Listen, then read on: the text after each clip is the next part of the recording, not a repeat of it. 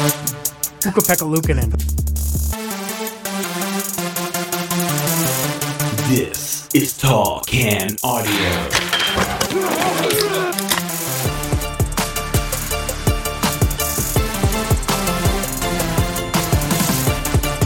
All right, off we go on a Friday edition of the Tall Can Audio podcast. And as tentatively promised, the Pigeon has landed. Graham Creech is back in the TCA studio. What's happening, man?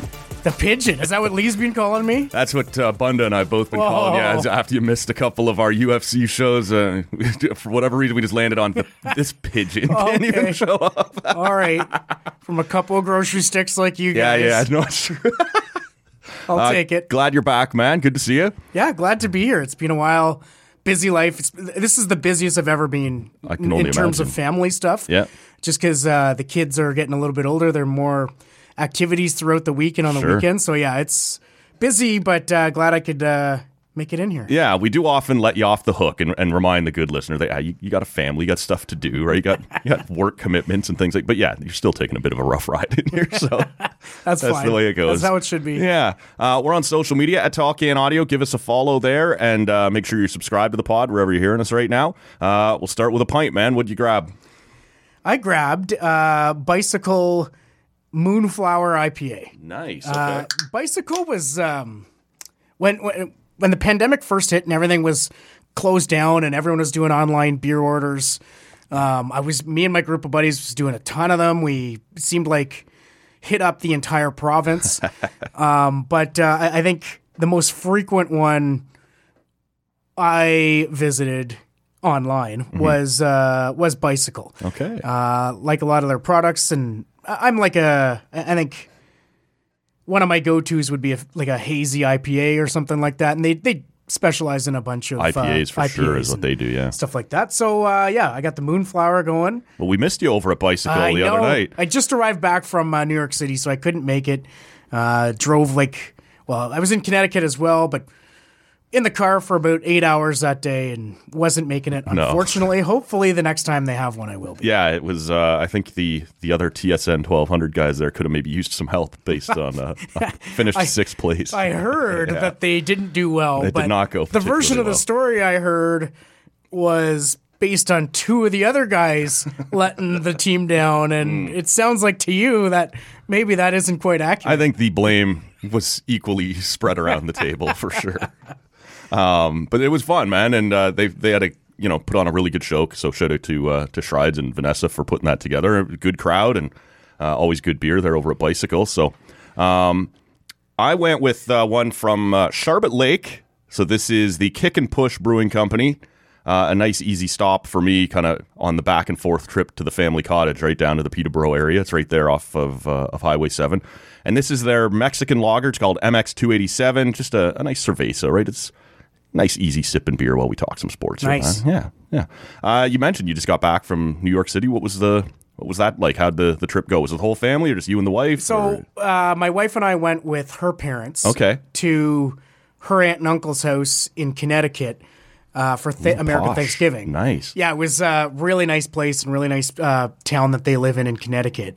So we went for American Thanksgiving, some family stuff, but hit up New York City for some shopping, some restaurants, one of the things I love about New York are just the number of kind of hole-in-the-wall pubs there are that fit like 50 people, and you might not have ever heard of it before, but you go in and have a great time. So did some of that.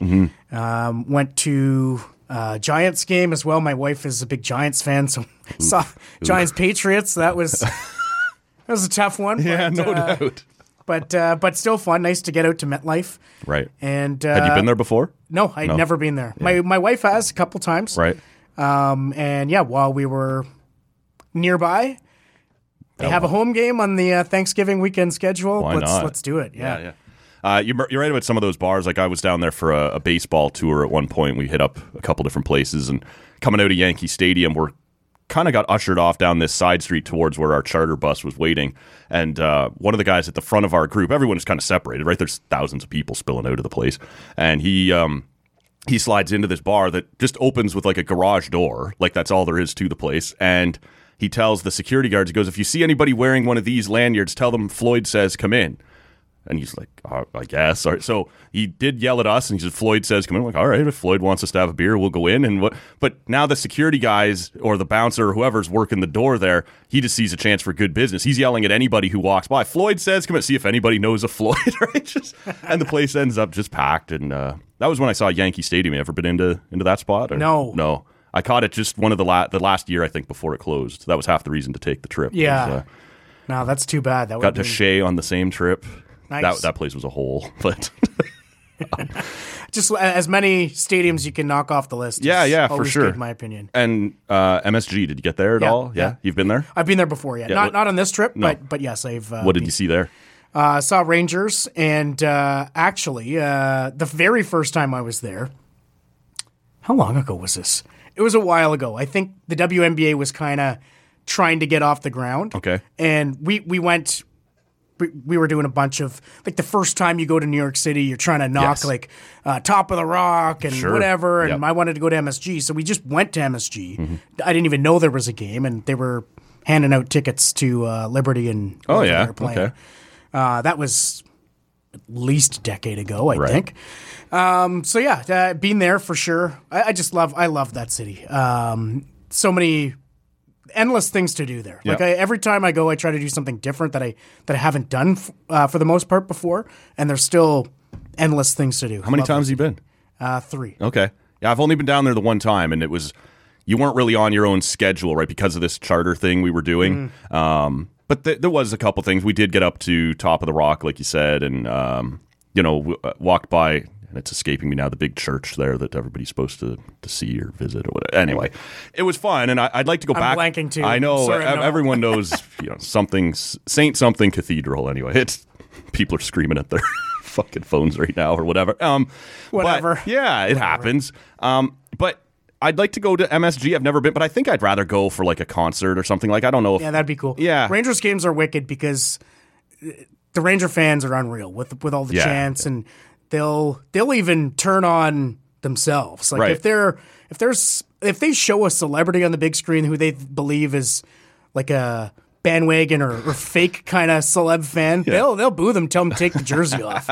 And if they see, of course, the opponent's sweaters, you're gonna hear about it too. You get the pot fan sucks chants, and that's electric building for sure. The NBA is not really high on my list of things that I follow day to day in sports, but even like the idea of seeing a Knicks game there, right, it's so iconic. Like, even something like that might be, like, for whatever reason, despite the fact that hockey's my biggest thing, the Rangers might be 2 or 3 things down on the list of things I'd see at MSG. Like, a big fight might be kind of cool, a concert, even the Knicks. I don't know. UFC fight? Yeah, that'd be sweet. I'm not sure I could afford that. No. The prices that they charge in there for those. Just apply for accreditation. Yeah, there you go. There you go. See if we can get TCA on the list. Yeah. While you were gone, the Sens didn't endear themselves any further to the fan base. Certainly DJ Smith didn't. Another rough night for him on Monday as the Chants have returned. And I don't know where you're at with this. I personally, look, I get it. I'm kind of an asshole. I don't know that I want to chant for someone to lose their job. I would want my team to do it. Like, I would believe it's time for the Senators to do it. I'm a little uncomfortable being the guy chanting fire DJ, but fans are upset. Fans want to be heard. Do you think it's time?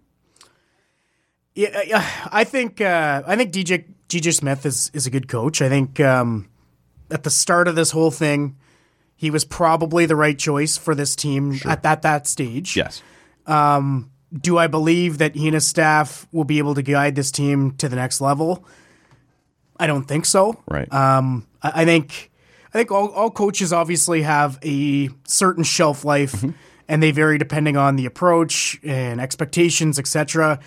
I think this team needs a coach that thrives in the details and helping this group take the next step in becoming obsessed with the details and what it takes to have success. And that's playing the right way away from the puck and defensively. And I don't listen, I've never been in a locker room like that before, so I don't know, but I would think that it would be tough for a coach to come in and be buddy and encouraging them to take risks and develop into the offensive studs that they are and they were when they were drafted, etc., and then coming into the year, he said, I'm going to change and I'm going to hold guys accountable. And that's not what he has been for this entire group. Right. So I think that's probably difficult to do, whether A, you attempt to, or and the players aren't feeling it, or B, it's just not like in your nature to be that guy. I think he can grow, and I'm not saying once he eventually is no longer the coach of the Ottawa Senators at some point, whether it's tomorrow or next season or whatever, I think he can grow as a coach. I think all coaches can. I just think this group needs a little bit of a different approach or different direction to help them get to that next level, because I think it's a big enough sample size that I'm able to confidently say I don't see them getting to that level with this current staff.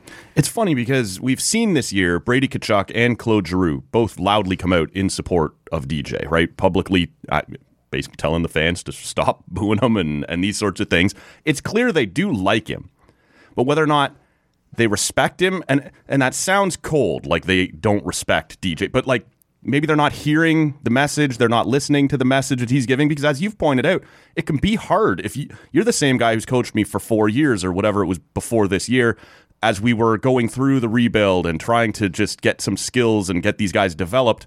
And now you come in this year and say, I'm going to hold people accountable and do it differently. That's not how I see you, right? Like, it almost has to be a different voice maybe. This would not be the first time. In fact, it's pretty common that you have one coach who guides you through the rebuild, and then when it's time to turn the page and take that next step, that guy's probably got to go. We've seen that 100 times, right? Yeah, and I'm not saying I want anyone to be fired. No. I personally would not be someone to say fire DJ.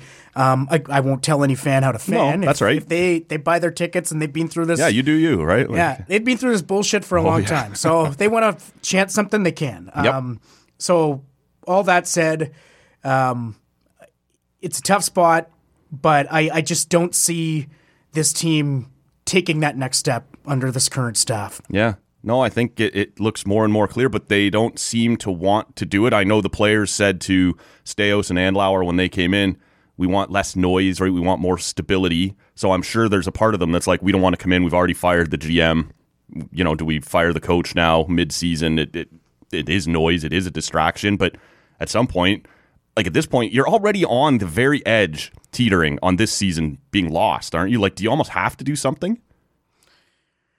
Yeah, I don't know what kind of pressure's on the new regime and Staios, Andlauer, and company to make that change. Like, what do they view this team as? But even if it's not the coach, maybe it's got to be a big trade to shake. Like, well, same thing with whether it feels like it's slipping away, doesn't it, this year? Oh, it definitely is. Yeah. Definitely. I agree with that. I'm just saying, for them, it would have been great if this ownership change had happened in June or July. Yep. And then maybe the things that they wanted to do, their vision, they could have done that, and we could have seen some changes perhaps. At this stage, they want stability. That's what they've been preaching, is because of the gong show that's happened off the ice and on the ice for a number of years here. They want it. They want to stabilize it here. They want to limit the leaks to the press and media about stuff that's going on. They keep preaching best in class, and so. What pressure is on them to make that type of change right now? I don't know that there is. Maybe it's not as much. So it depends how they view it. Right. That said, they go to lose Columbus and lose a couple of games this weekend, Columbus and Seattle. It feels like it's going to be at a point where it's just going to be awkward for everyone. The players, the management, the coach, and the fans. Because if they lose these two games and they get a few games at home, we're going to hear more fire DJ chants. For sure. So at what point do you kind of just stop the awkwardness? Are you surprised, like, and maybe not, but I talked to Versage about this the other day a little bit. The idea that you just had this kind of 3-day break of, you know, the games have been very spaced out here for Ottawa, and now you're entering this December that's going to be every other night, and that's a tough time to drop a new coach into, right? Like, if you do lose these two games, or, you know, only get 1 point or whatever it might be, you've kind of passed on a few different windows here where you could have dropped somebody in after that Monday night game and given them 2 or 3 practices before their first game behind the bench here in Columbus. Now it's just going to be somebody dropped in with a morning skate and off you go, right? Like you've sort of missed a couple of windows, and I don't know when you get another one. You're not going to want to fire him over Christmas, obviously. That's pretty ruthless even for pro sports. And then after that, it's probably not till the All-Star break, right? Like there's not going to be any more great time opportunities to do it. Yeah, well, they've had 3 opportunities where, because of their stupid ass schedule, it is brutal. To be able to make the change, and not only because of the schedule, but because they were in the middle of losing streaks or whatever, where you're thinking, okay, this could be the time, and as you mentioned, each time has passed, and they haven't made that change, so it becomes more difficult with how busy they are in December. That said, maybe they don't want to. Not cave to the fans, but you don't want to react like you're making a decision. What's the old expression? If you listen to the fans, you'll end up sitting with them. Exactly. Yeah. So maybe it's a situation where, hey, they go and they get waxed a couple times on the upcoming road trip that they're gonna be on, and that's when they make the decision. Not coming off a night where the entire building is fire. Like, that's interesting. Yelling fire DJ. Who knows? Maybe they're giving them till the end of the season. Sure. Who knows? Yeah. You're the guy in your gig who is hosting an awful lot of the post-game shows, which has featured an awful lot of call-ins and texts and whatever. Look, this fan base was rightfully excited coming into this season. Core players locked up, new ownership, guys taking another step forward. This was supposed to be different, and so far it really hasn't been. And again, I don't want to bury them before they're dead. Like, they've got games in hand on everybody, but they're not in a great spot right now. What's the vibe you're getting from fans right now? Are they still believing? Or are they too frustrated? Is it? They're pissed. Yeah. I know TSN 1200 ran a web poll a couple of days ago, 2-3 days ago, asking if it was time to fire the coach, and that question hasn't been asked. We've discussed. Sure. Everyone's discussed the possibility, but to come out and flat out ask the fan base is now the time. And there was 5,000 votes, and it was 95% yes. I could not believe that, man. That is as lopsided as it gets. That's pretty telling. And obviously, Twitter poll doesn't represent everyone's opinion, but that's a pretty big sample size. 5,000 people, 95%. You can feel it in the arena, and part of it that game on Monday was hard to watch. That was one of the worst games over this whole thing. There's been a number of them, but that, like, start to finish, the first 2 minutes of the game where they couldn't get out of their own zone. They iced the puck a couple times, took a penalty, back of the net. You're down 1-0. Then they got outshot and outplayed completely until they got a 4-minute double minor power play where they generated nothing. It was just from start to finish, just a poor.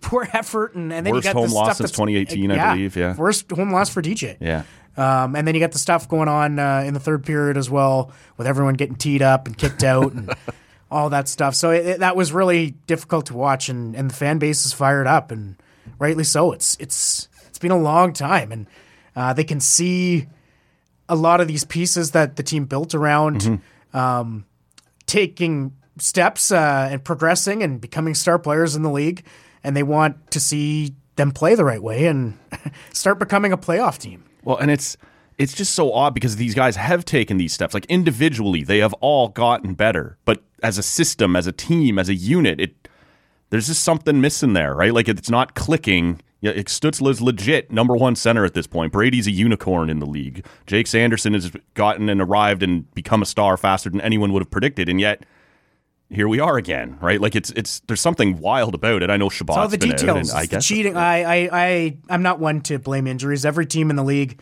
deals with injuries. You look at what the Bruins have dealt with last year and this year. Yep. A couple retirements, injuries, suspension, and they find ways to do it. You don't let that define you. Every team in the league deals with them.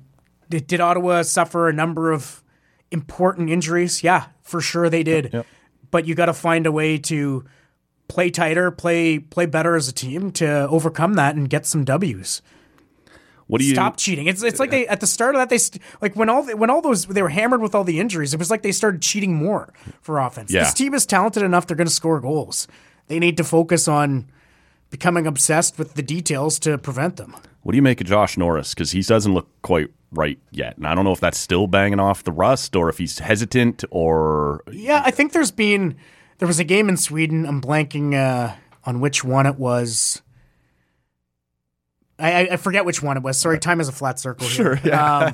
But I noticed specifically, okay, he looks more engaged than he has since I've seen him return. And I'm not going to... I'd like to see a more consistent Josh Norris that we saw before the injuries, but I'm not gonna harp on him because I don't know what it's like for him to overcome that. That's a devastating injury that he missed basically an entire season, and he's already had an injury on that shoulder. So I don't know what he's going through physically in terms of feeling back to 100%. So I'm not gonna carve him up or anything like that, but I think it's fair to say that you haven't seen the old Josh Norris quite as consistently yet this season. But I just said I don't want to blame injuries on team success, but still, I'm not going to carve a guy who I believe is probably still dealing with feeling back to normal. Yeah, especially after training camp when it seemed like it was kind of hot and cold, right? Is he in or out? Is he, a little hesitant or whatever? So obviously there's still something lingering there that he's working through, whether it be mental or physical. Mm-hmm. So you mentioned the Bruins a minute ago. They for real at this level? Are they about to do this again, what they did last year? I don't think they're going to set records, but yeah, they're legit. And they're legit because I had them as a team. I didn't predict them to miss the playoffs, but I thought that they were going to be competing for a wild card or maybe the number 3 seed in that division. They could drop 30, 35 points from last year and still be hanging around the bubble, right? But what they've done for a number of years, over a decade now, is they've had coaching staffs in place that have been known for their structure and play away from the puck, and from Claude Julien to Bruce Cassidy to the current regime. It's just they play the right way. They have a good blue line. They have good goaltending. They have players throughout their lineup that are good players despite losing their top 2 center icemen. Yeah. They play the right way. So that's in their DNA to play that way. So I think, they're legit in the sense that they're going to be one of the top 3 teams in the Atlantic when playoff time comes. What happens in the postseason, who knows? But man, it's that and that's why it's frustrating as a Sens fan when you look at that and it's like, obviously you're getting like Bruce Cassidy, one of, if not the best coach in the league. But I don't think you can really compare Ottawa's staff to that. But you see that, and it's like if they just had some structure or sort of more structure and less cheating and all that, then what could they be? So that's we're sort of the Bruins. Yeah. Well, we're sort of all over the map here a little bit, but as you point out the connection there, would you, if they were to replace DJ Smith, would Claude Julien be someone you're interested in? I don't know long term if that would be my answer or not. Like it may very well be, but I think I would be very open to an interim thing. Yeah. Like, hey, Claude is not a head coach in the NHL right now, obviously. Yep. Claude, come in here, and you got till the end of the season. If you turn this thing around and we like the direction that we're heading in, and once we figure out who the new GM is, we'll extend you. And if it doesn't work out, it doesn't work out. I don't see why there would be a harm in having someone like that come in to finish out the season. Because that is a guy who's known for structure and doing some of the things that this team clearly needs. Right? Yeah, definitely. Yeah. And I keep going back to what Alfredson said the day he officially returned to the organization is, I think Ian Mendez asked him, like, does this team remind you of your teams when you guys were in the late 90s kind of becoming a playoff team? And he said yes and no. And the no part of it was that his team knew how to defend and they had to learn how to generate offense. This team knows how to score. They need to learn how to defend. And his message was, it's easier to teach someone how to defend and play the right way than it is to teach someone to score in the best league in the world. So, you get someone, and I'm not saying, like, you threw out Claude as the example. Maybe maybe he is their long-term guy. Maybe it's someone else who has the same type of pedigree that they do in season or at the end of the year, whatever. You bring someone like that in, I think a lot of people believe that this could be a good team. Yeah, and Julian just being available now, if you had to do something quick, that might be the right type of guy, as you said, on a interim basis for now. And yeah, I look at that Bruins team, and I've been wanting to write them off for a couple of years, like so many other people, and they just refuse to die. And I was sure this time, man. Bergeron, gone. Taylor Hall, gone. Tyler Bertuzzi, gone. David Krejci, gone. Like, they took some hits over the offseason, and yet they just roll right out and do the exact same thing. And I'm one of these people, and look, I understand it's not my theory. I subscribe to that theory that you build your teams up the middle, right? You need big centers. That's how you get things done. And here they are rolling out number one center Pavel Zacha and this Matt Potras kid, and I don't know, Charlie Coyle. And you're like, what is happening down there? But I guess you have two 930 goalies. You'll probably be okay. It's just, like I said earlier, it's just they know how to play. Yeah. They've been doing it for years and years and years. So it's true, man. They know what they have to do to win. So I think we all sort of thought coming into this season, as we kind of circle around the Atlantic Division here, that Ottawa, Buffalo, and Detroit would kind of all be pushing to take that next step forward. We've talked about Ottawa's struggles here a little bit. Buffalo got off to a decent start, but has fallen back, and they've had some goaltending issues. It looks now like UPL's grabbed that job, and they'll run with it. But Detroit's the whole name. I don't even Ukko-Pekka-Luukkonen. I love that name. It's a fun name, man. It's Ukko-Pekka-Luukkonen. But I'm worried about tripping over it, so I just stick to the abbreviation. Keep saying it, and it'll be like butter. Are you surprised that, like, when I looked at those three, I thought Buffalo and Ottawa knocking on the door, Detroit just a little bit behind those two. And now Detroit's the one that's taken a step out. They've grabbed Patrick Kane here. I don't know that the Red Wings will sustain this, like in terms of being one of the division spots, but they're clearly going to be battling for a wild card spot, it looks like here. At worst, right? Yeah, I definitely had them slightly behind Buffalo and Ottawa coming into the year. Yeah. I did. That said, I liked some of the moves that they've made in bringing in some guys like a Daniel Sprong and some of the other moves that they've made. Confer's not a bad middle six guy. That's big time. One of them as well. They do have a pretty big physical blue line at the same time, like Ben Sherrod, Justin Holl. I think they're making a little bit too much money for and on too much term. Like I typically, if that was my team, I don't know if, and Petrie is another one. I don't know if that would be the long-term model that I would like, but in the here and now, they're definitely ahead of both Buffalo and Ottawa. Do you like the Patrick Kane thing for them, or like from a Detroit perspective? For them,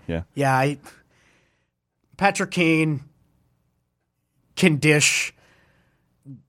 He's in the top 1% in the league in playmaking, as long as he can still skate a little. And he says he can. Yeah. So we'll see how. I was reading some stuff earlier about just how comfortable he feels in terms of being able to pivot and cross over, and how he was skating straight-legged last year. So if he's back to not even normal, but just better than what he was last year, the way he sees the game and the familiarity he has with Alex DeBrincat, I think it's going to be a good fit on that power play as well. I think it's going to be a pretty nice fit. And it's a pretty limited commitment for them, right? I think it's $2.75 million is the cap hit, and it's obviously prorated, but it's only for 1 year. So if it turns out he does come back and look a lot like what Nick Backstrom looked like coming off the same surgery, then no harm, no foul. You had the cap space anyway, and whatever. I think it's a worthwhile gamble. I don't know what he's got left in the tank. I'm a little surprised that he wasn't more interested in maybe going to Florida. They were apparently right in there, and see if you couldn't get something going there. And that team to me looks like a little bit more of a safe bet in terms of getting into the playoffs and maybe taking another deep run. They're built for the playoffs, the Panthers are. I'm a little surprised he chose Detroit over the Panthers, but if he's worried about the travel, and that was apparently part of it, he didn't really want to play in the West because of it. Well, Florida has the worst travel in the East, so I don't know if that factors in, but I was a little surprised he chose Detroit. Yeah, we'll see how it works out. Hopefully, if you're a Sens or a Leaf fan listening, it doesn't work out too well. Not too well, yeah. But I've always been a fan of his game. Just he's pretty nasty to watch. Oh, he's good for sure. Man. If there's anything left in the tank there, it could be a steal for the Red Wings. Anybody else around the league got your attention? Are you buying the Canucks hype? I mean, the longer we go here, they're not falling off. Anybody else caught your attention? Kings for sure. That's a good hockey team. Yeah. And they played a lot fewer games than a lot of people. I think they're at 19 games played or so, 13-3-3. And they are legit. And Pierre-Luc Dubois is a player like you see on some nights. It's like, man, that guy is awesome. I take that guy on my team any day. And then there's other nights where it's like, what are you doing, man? Yeah. But to have him as one of the three with Kopitar and Deneau, like that's just that's a deadly center ice position. I don't know if I love their goaltending. Yeah. Although you put a goaltender in their type of system and surrounded by that kind of team, you're Ottawa fans going to look and see what Cam Talbot looked like in Ottawa versus what he's looking like right now. And they're getting a first-hand look at what Korpisalo looked like behind them versus behind their D, right? So sometimes these swaps aren't particularly flattering. But I do like the Kings. Yeah. Anyone else kind of, did you say under the radar? Well, just who might have caught your attention, good or bad. Like Jersey's gotten off to a slow start, but Jack Hughes is back. I don't know whether you believe the Oilers have turned things around. Connor seems to have found his game. Yeah. I think I like them to make the playoffs. The Oilers? Yeah. Yeah. I think it's easier to say today than it was a week and a half or 2 weeks ago, right? Even I said it then too, because like they need to figure out their goaltending.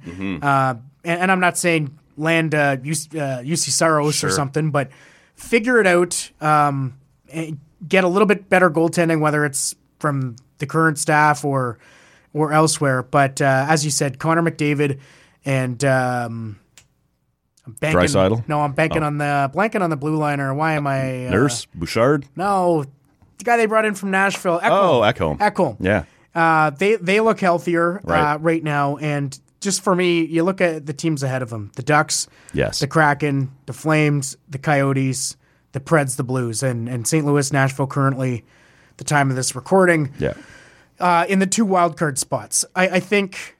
Well, some of those teams are like what Andre Tourigny has done with the Coyotes has been incredible. But I think the Oilers should be better than all of those teams there.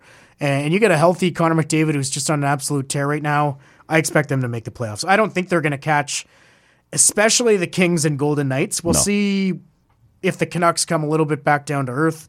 Or not. But I definitely don't think they're catching the Kings or Golden Knights. Probably not the Canucks, but I would not count the Oilers out of a wild card spot. And who wants to face that team in the first round? No, you bust your ass all season to get first place, and there's Connor McDavid staring at you in the wild card. So, yeah, I don't know. I've been back and forth on them, and certainly they've strung a couple of wins together now, and I think Connor McDavid just had 13 points in 3 games or something like that, 12 points in 3 games, whatever it was. And, like, you go, yeah, of course, these guys could string it together, and I don't know what the start of the season was. Obviously, you can't win with .850 goaltending. That was a huge part of it, but there was other stuff going on that blue line and just letting guys march right to the net. Oh, definitely. And I wonder about Connor and that outdoor game, right? They said he was going to miss like a week or 2, and then he was back after 6 days so he could play in it, and then all of a sudden he kind of stunk for a couple of weeks. And stunk like would be good enough to be the number 2 center on most teams in the league still, but like for him, he wasn't good. And I just wonder if they rushed him back for that game, and it ended up costing them, and it certainly cost Jay Woodcroft if that's what happened. But to me, there's a little bit of we wanted him so bad in that game that we're going to let him play and instead of just letting him heal. Because after that outdoor game, they were off again until Thursday, so he could have had an extra 3 days to just rest too. I think they might have bungled that a little bit. Yeah, maybe. Yeah. But you're right. Like, well, the goaltending has been shit. Like it's been brutal. But some of their play, I watched a lot of late games, and nobody gives a shit about fantasy talk. But I have McDavid on one of my fantasy team, and I had the first overall pick. Yeah. It was random draft, first overall pick, and I was 9th out of 10 teams, and now I'm 3rd because of McDavid's tear that he's on right now. So I've been watching them, and they were making some brutal plays away from the puck. Just it reminded me a lot of Ottawa. If they clean that up. I still don't love their blue line. I mentioned Ekholm earlier. I love Matthias Ekholm. Darnell Nurse is, in my opinion, way overpaid. Yes. I think he's probably a 3 or a 4.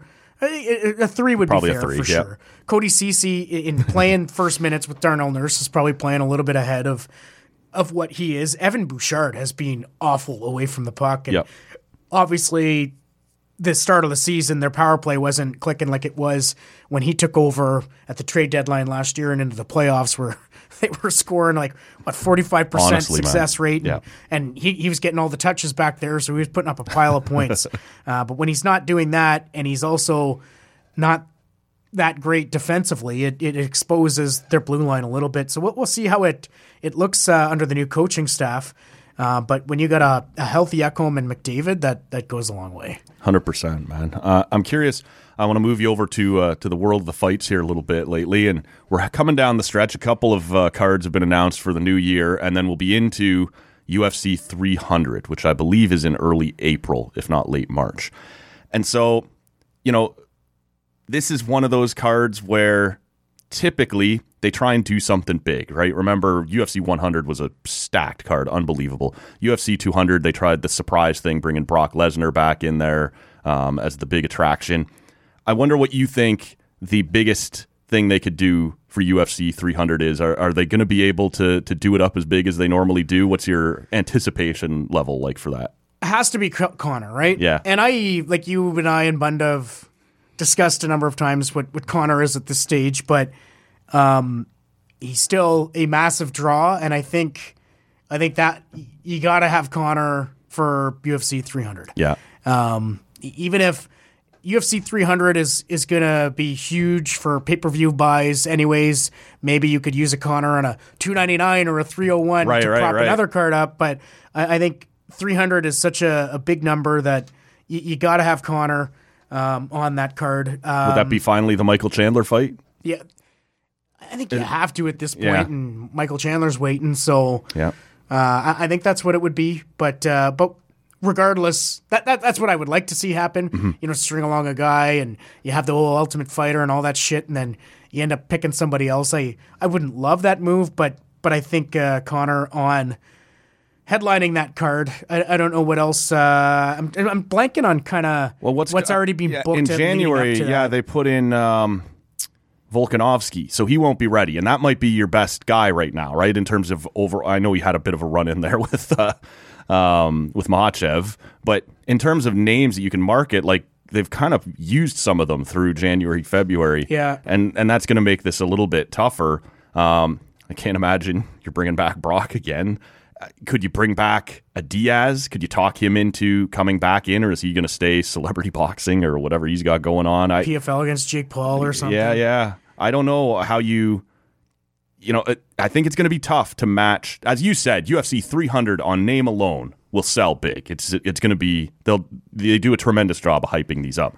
But in terms of quality of the card, I'm not sure that this is going to be one of those blow away anniversary shows that they're able to stack up. Well, so you got 296, you got Edwards Covington at the top of that one.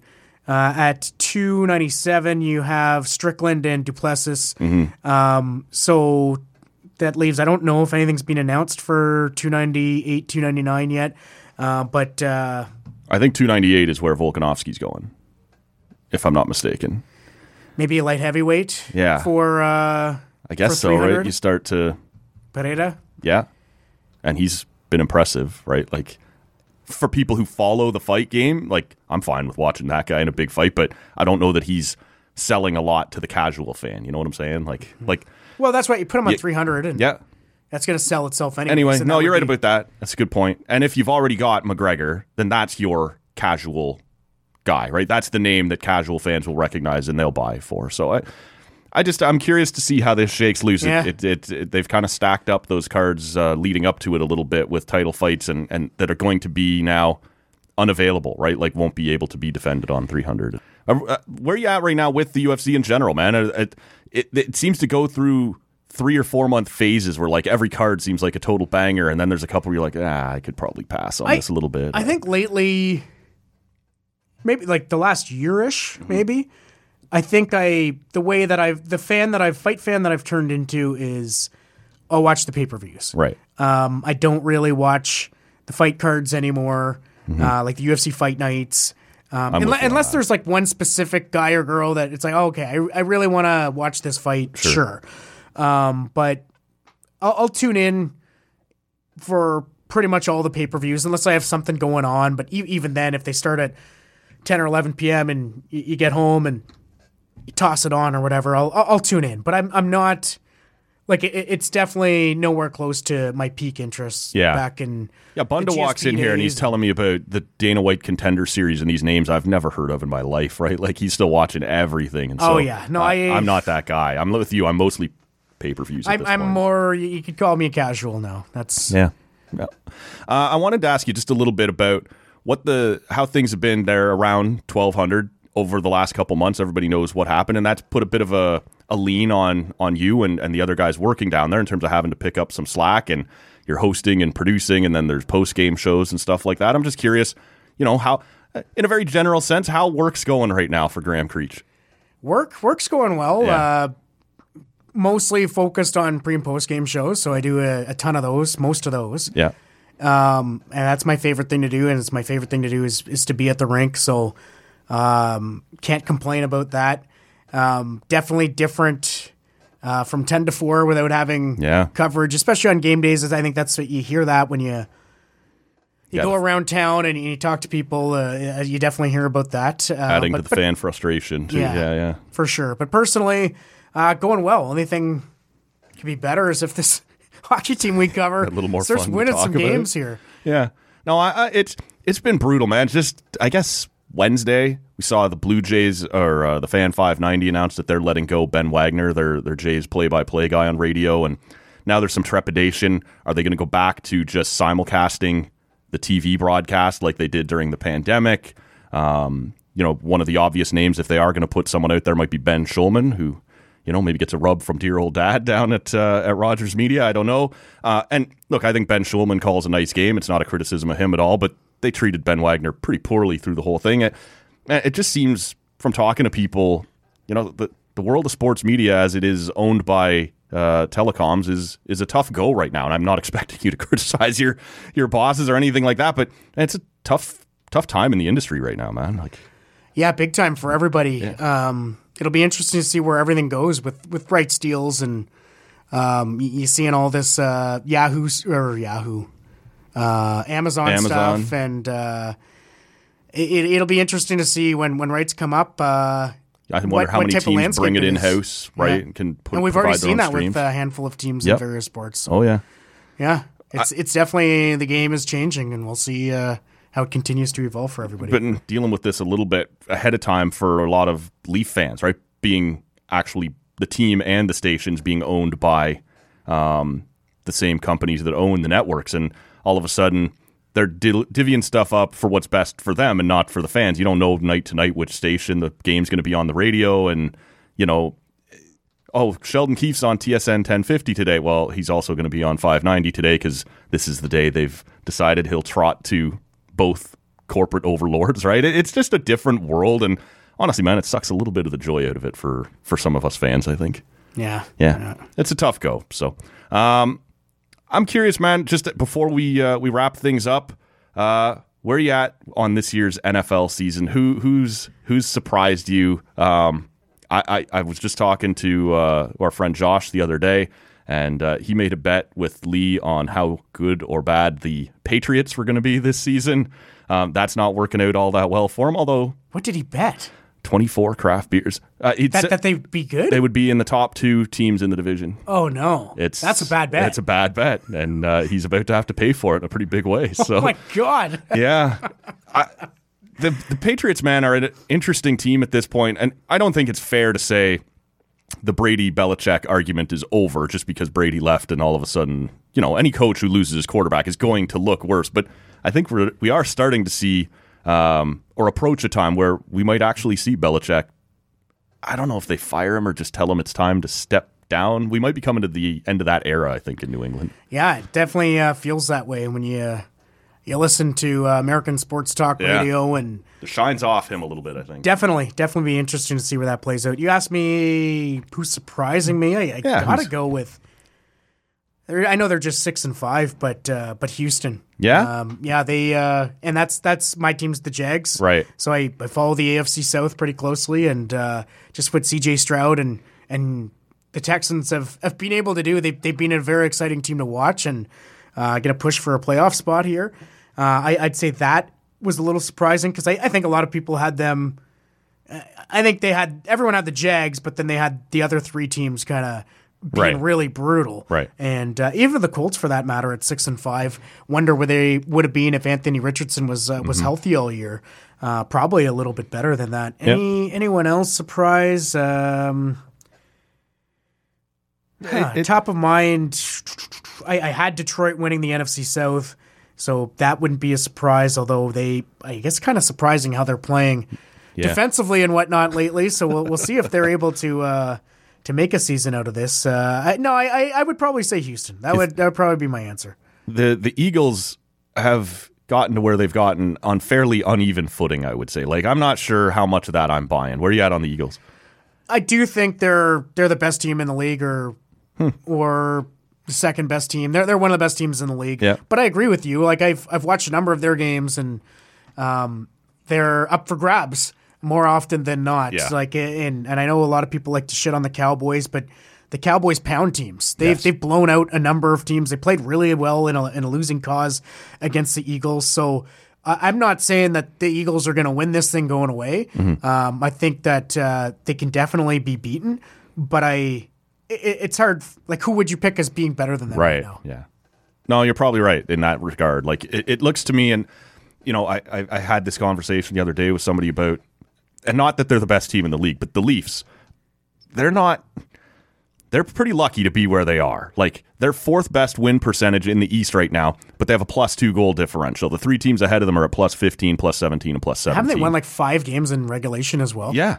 And they have 2 wins in regulation in their last 12 games or something. So, like, they're pulling these out of the fire. They're getting it done in 3-on-3 or in shootouts. And you'd much rather be getting these points, but a couple bounces the other way, and this team's in some trouble. On Thursday night here, they're starting Max Lajoie, William Lagesson, and they have 3 number 7 defensemen in the lineup, given all their injuries and stuff. Like, the Leafs have the car's still running, but man, there is smoke pouring out from under the hood as in the warning lights are on. You obviously follow this team day to day. Yeah. But like, going into the season, I was questioning their blue line. Yeah, no, and now they're banged up, and I would expect them to make a trade. It's a pretty significant one on the blue line, and that's why I wouldn't have concern right now if I were a Leafs fan, because I don't think it's panic time, but I do think there's some signs under there that go definitely. Yeah. But do you not think that they're going to make a pretty significant trade? Like, they're not that their window's closing, but they need to start taking advantage at some point here and winning multiple playoff rounds. So why not go all in and make a trade for a rental or bring in... Well, it's not like they haven't gone all in, right? Like last year at the deadline, they made a bunch of deals. It just hasn't worked. And that's fair. To your point, how many more years do you think John Tavares is going to keep giving you what he's giving you right now, right? Like, there is a reason that this is urgent, and you do have to. Willie not walk. Right. That's on the table as well, right? And so all of this stuff is a little bit alarming if you're a Leafs fan, and I think they'll make a trade. I think they were always going to make a trade to improve the blue line, but now the Sharks all know you're desperate, right? They can see who they're starting tonight, the 6 defenseman that you're trotting out there. I think your job of acquiring that guy probably just got a little bit more expensive, everybody knowing how desperate you are. You look at some of those numbers and the underlying stats and stuff that the Leafs, like Matthews and Marner, after 2 or 3 straight years of outscoring opponents by 10, 12 goals per season, are underwater this year, getting outscored. And that's, the team is kind of clicking along with Tavares and Willie carrying the mail, and now the blue line's falling apart even further. You don't know night to night what you're getting in goal. I think they'll be okay, but I think as you said, the window isn't closing. Like, we saw Washington, everyone kind of eventually give up on, right? Like, for years and years and years, this is the best team in the league. They're going to be right there. They didn't get it done, and then when you were sort of like, well, maybe they'll never do it, they popped up and did it. So that's possible, but I think the Leafs' best chances have gone by, right? The cap space and the things they've traded away and the deals they've made, they've had some pretty good rosters going into round even one. some of the opponents they've had. Where it's like there's a playoff matchup, and it's like, okay, this is the year that the Leafs could advance to the conference that final. Habs and one, it's like especially right in the Jackets. all of that. You're just like, what is going on? And so I know everyone was licking their chops at the Panthers. Yeah, well, that didn't go very well for us. It did not. I was surprised I didn't see your Panthers jersey again right after that happened. Did I wear it, or I just threaten wearing it? That was a threat, I think, but you did wear it a different night. That was, I think, one of the first times you came in here. They had just gotten pounded in the regular season by the Panthers, and so you wore it in then, and I don't think I saw you right after the... Yes, exactly. So I don't know. When I look at the Leafs, they'll be okay, but I think their best teams are behind them, right? Yeah, I agree. I wouldn't panic now until just my assumption is that they're going to improve their roster. Yeah. And if they don't, or if they make some trades that aren't the right fit, then it could be time to panic. Right. But I think that they're good enough right now to... It looks like it. Tread water and be a top 3 team in the Atlantic, and hopefully for Leaf fans that they... you assume Marner figures it out a little bit, right? He hasn't gotten off to a great... things should be fine, but... yeah, we'll see. Hey, if Josh is listening and he wants to make any bets, I'm down. Yeah, that was not a great one. What do we got next coming up for you? You on the post game show on Friday night here? Yeah, Friday, Saturday. Yeah. And then all over the place on 1200 in the coming days. I appreciate you coming in, man, making some time for me. I know it's a busy time for you. So thanks for having me. I'll have to get the other grocery stick in here sometime. That's right. We'll do that. We'll do some fight talk. You're the one that's hard to track down, so we'll let you set the schedule. What's hilarious about this, fucking hilarious, is Bunda, Versage, Mendes, and I, we had a tradition where we at least once a year we would go out and we'd play like a 2-man scramble against each other. Yeah. And the hardest people to lock down for that are Versage and Bunda. Two guys that don't have children. And ask Ian. Have Ian in here and ask him.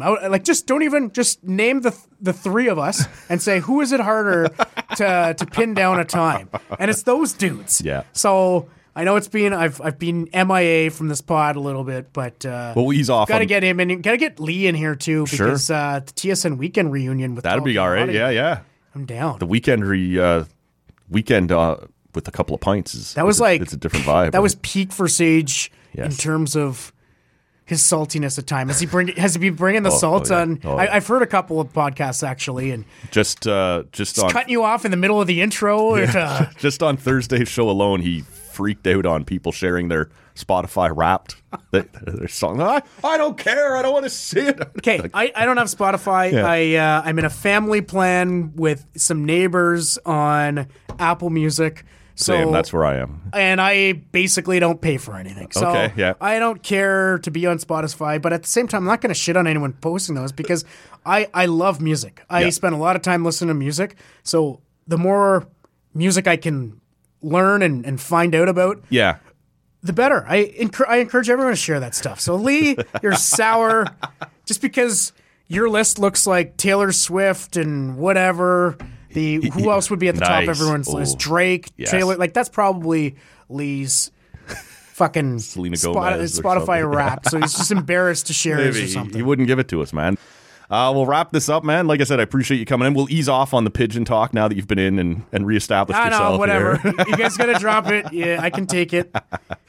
And we'll wrap this one up here. Don't forget, later on today, it's a 2-pod day. We love when that happens. Andy Nita from the Nita Beer Company will be here because, Creature, it's December 1st. That's day 1 of the craft beer advent calendar. So we've got a companion pod for the good listener who is taking part in the calendar. Andy will talk all about what went into putting this one together, some of the breweries you can expect to see, these sorts of things. That'll be coming up a little later today on TCA, man. It's a good day around here. We get to start the calendar. I have never done a beer calendar. I've gone out and kind of done my own thing, but I don't know why that's something I've neglected to do. No, it's a good time. So we'll be working through that on the show here over the next couple of weeks. Hope everybody enjoys it. Creature, thanks again, my man. Thanks for having me. We'll wrap it up. We'll see you a little later on with Andy Nita, and then Rob back in here on Monday, and then we'll see what's going on next week. There's always stuff to come, so stick around for all that. Make sure you're subscribed on whatever app you're listening to right now. Give us a follow on social media at Talk and Audio. For Graham Creech, my name's Matt Robinson. We'll see you on the next one. The hell is that? Number one bullshit. Oh, number one bullshit. Why are you so pissy?